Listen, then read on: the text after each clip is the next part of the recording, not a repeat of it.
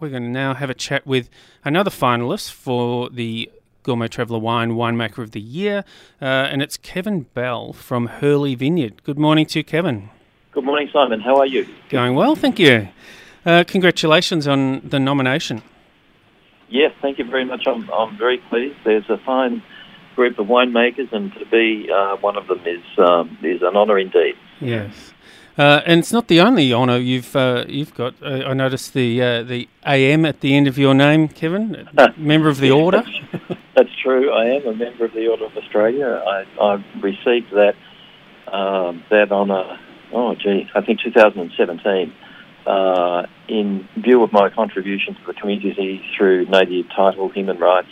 That's the legal side of my career, Simon. I have two strands to my bow, as it were. One is the legal work I've done over the last 40 years, and the other is the winemaking that I've done over the last 25.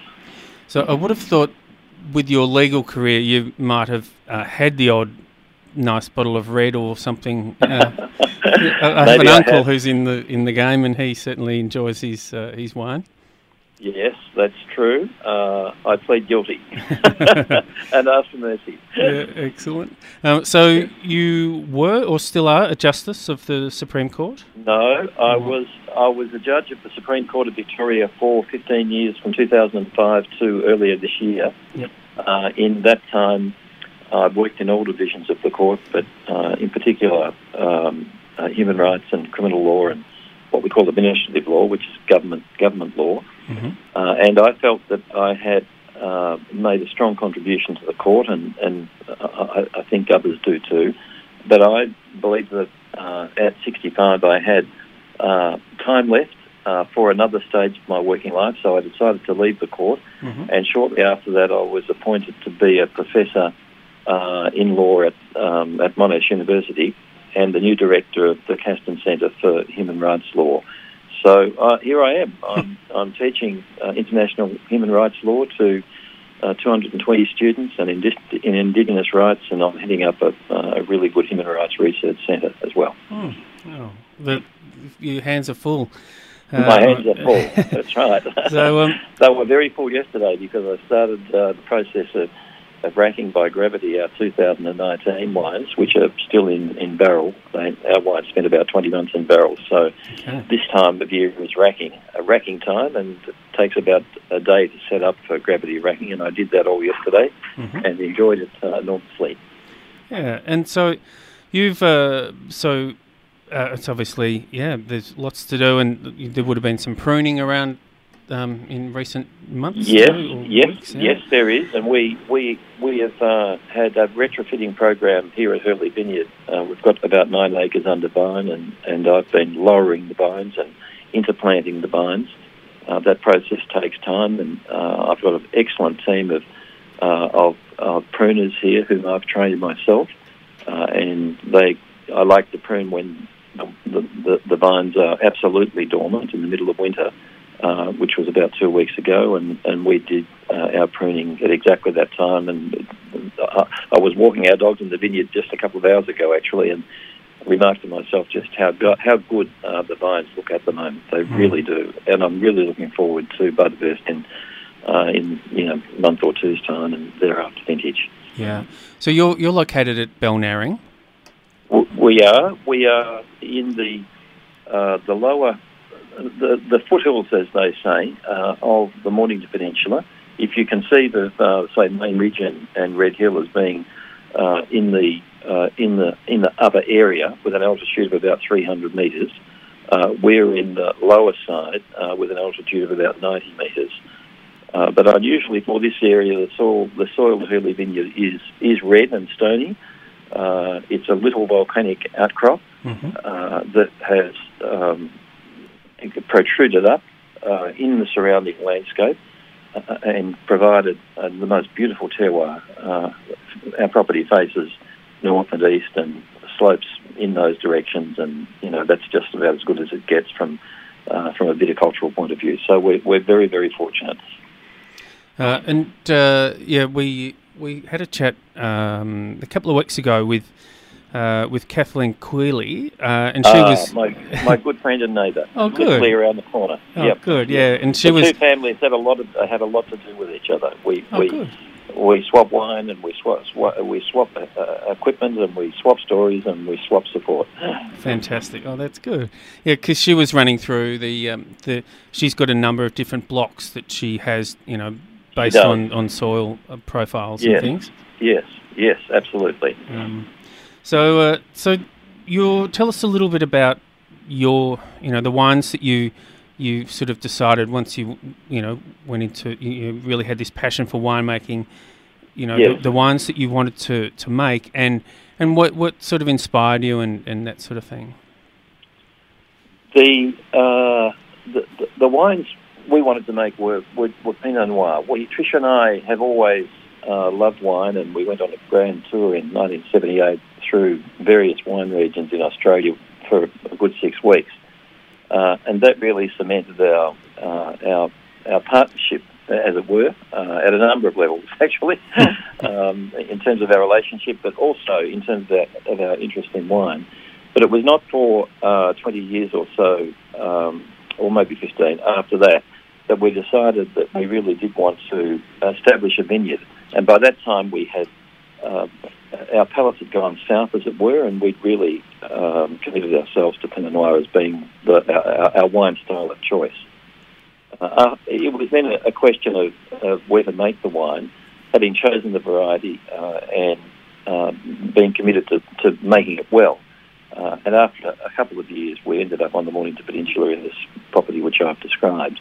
My inspiration is definitely Burgundy. I'm certainly not trying to make Burgundian wine, because one can only do that in Burgundy. And I'm on the Mornington Peninsula, and we have our own specific attributes. But for me, the language of wine is quintessentially French and Burgundian in particular. And I shamelessly say that I try to speak that language in the same way I'm speaking English to you right now. We've inherited English from the old world, and I shamelessly speak that language now, but with my own accent. And I would use that analogy to describe my interest and inspiration in the grape wines of Burgundy, and how we can bring that specific language here in order to express our own particular terroir. And I think we have done that, and that doesn't mean that our wines are to be compared with the great wines of Burgundy, but I like to think that we're speaking in the same language. Yeah, it's. I mean, you're right. It's there's no way to replicate a site, and no. That's Belnaring is different to Gippsland, for instance, and absolutely, and different to Tassie, and you may all put the same clone in, and it will perform completely differently. And well, I know that. I have I've visited, as you can well imagine, hundreds of vineyards, and I've tasted wine in barrel and in bottle from the same clone that I have here, and I can see immediately that particular clones express differently in different places. And that just all adds to the interest that making Pinot Noir brings. And of all the varieties, Pinot is one that reacts highly specifically to the climate, to the mesoclimate of a particular vineyard. So the vineyard name was interesting. How you came to that? Tell us a little bit about that story. Well, the Hurleys are a very interesting family. They came from Ireland in 1865. Sadly they left their eldest son with an aunt. But William and Johanna Hurley came here and then produced 11 children in the cottage that is now my office, from which I'm speaking to you. And they're famous people in the Mornington Peninsula and beyond, because they were very hard-working people who selected the land around here. I'm on the homestead block. It was a classic 400 acres, which was the amount that back in those days one could access if you could fence the land and you could work the land, and you got it for virtually free. This was in the early days of colonisation of this area. So the squatters came first, they came next, and established themselves here. The traditional owners of this country are the Boonwurrung, Indigenous peoples, of whom there are still very many in the local area. But of course, they were cut out of the action by this process, but nonetheless, the Hurleys were honest, hard-working people, and I wanted to continue their good name because, after all, I was just a latecomer to the land that they had built up, and I really do owe them a great debt because they placed the cottage on the high part of the land facing north and east, which is the best place for a vineyard. So it turned out that the homestead block where the cottage is that block which is the best for a vineyard in any event. They're well known in the local community. There are 2 streets named after them. One of the houses in the local school is named after them. And I have a new vineyard I planted with Pomar, Clone Pomar, 2,000 square metres, a true half acre, and I'm going to call that vineyard Johanna because I consider that she was a remarkable woman who held together a family, bearing 11 children in a cottage with an earthen floor, in which they cooked in an open fire. And created a family in the community, and I think that's a remarkable achievement for anybody. So I've decided, with my wife Tricia, to call this new vineyard Johanna. Oh, good story. I like it. We can, in normal times, we can visit you, can't we, for to the cellar door? Yes and no. We because we have Tricia is a barrister, and I of course have got the commitments. We can't open any more than once a month. Okay. So we open one weekend a month, being the first month of the first full weekend of the month. But of course, at the moment in Victoria, I'm not sure where you're. I'm in Victoria too. Yeah. All right. Well, commiserations. We have been holed up here for a very long time and expect to be here for some time still, and of course can't have visitors at the moment. But generally, yes. Yep. And otherwise, your wines are available online. So just give us the website. Yeah, well, it's just Hurley Vineyard, www.hurleyvineyard.com.au, and they are. Garamond is sold out, but the Lodestone and Homage, there is still some little left, and a little bit more of the estate. We made more of that in 2018, so that'll be around for a few months, but the others are selling down fast. So they are available in many bottle shops in Melbourne and in Sydney and in Queensland. Oh, good.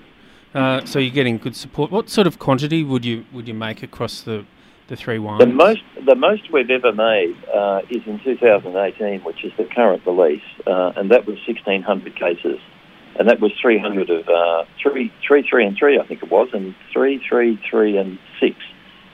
So 300 each of the 3 single vineyard wines, Homage, Lodestone and Garamond, and 600 cases of the estate.